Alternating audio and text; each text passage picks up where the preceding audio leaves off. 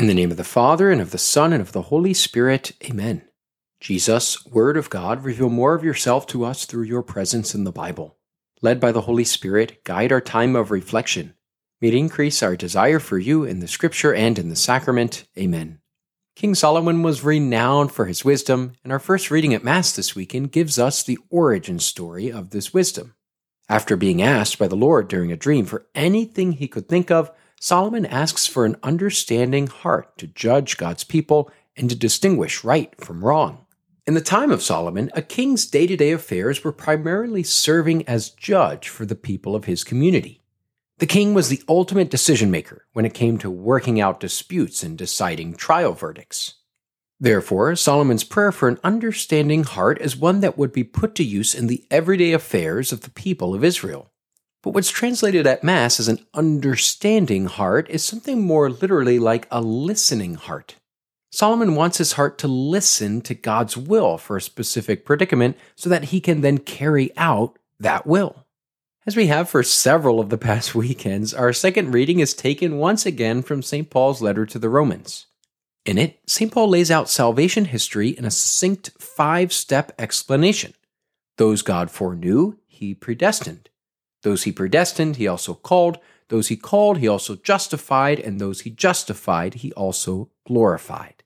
But perhaps as soon as you heard the word predestined, you might have thought to yourself, wait a second, do we believe in predestination as Catholics? Well, it's a good question. And we don't. We don't believe that God has already entirely determined our lives for us and that we don't have any free will to choose good or evil. But then, if that's what we don't believe, what's St. Paul talking about here in saying that God predestined us? Well, some other translations opt for the word predetermined, and that might be a better way of grasping the original word in Greek of proorisin. St. Paul wants to hold up Israel's being pre-chosen or predetermined as God's special people before they even had a say in the matter. Now, for the Christians, we know that God has predetermined all of us to be conformed to the image of his Son, as St. Paul says, so that he might be the firstborn among many brothers and sisters.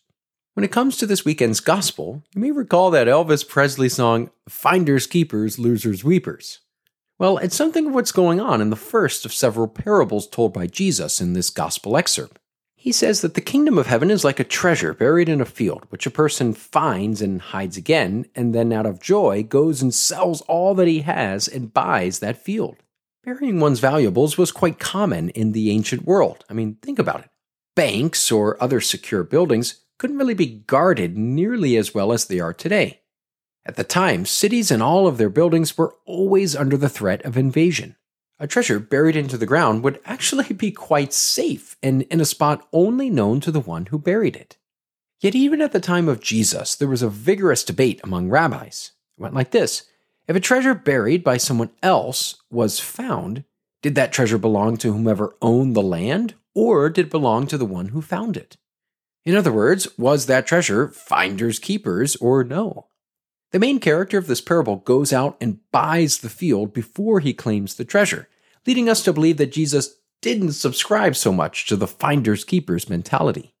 The second parable Jesus tells in this gospel is about a merchant who finds a pearl of great price, going and selling all that he has to buy it. Pearls were treasured even more than gold in Jesus' day. I mean, think about it. The ocean was a vast, mysterious, and terribly inaccessible place. Because of this, something beautiful found in the ocean would be considered far more treacherous to obtain than something found on land. The final major parable describes the actions of a dragnet, but we're not talking about the old TV show here. Instead, a dragnet was a very large net used by fishermen in the time of Jesus in one of two ways. The first way was to have two boats working in tandem, each with one end of the net moving closer and closer to the shore while trapping everything in the net. The second way a dragnet could be used would be to have one boat go out into the water with someone holding the other end of the net on the shore. The boat would then chart a path for the net to pick up everything before ending up at the shore. Either way, the dragnet trapped all sorts of things.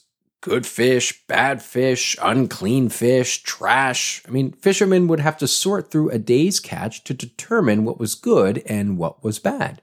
That's the image Jesus uses here for how it will be at the end of the age, when the angels will go out and separate the wicked from the righteous.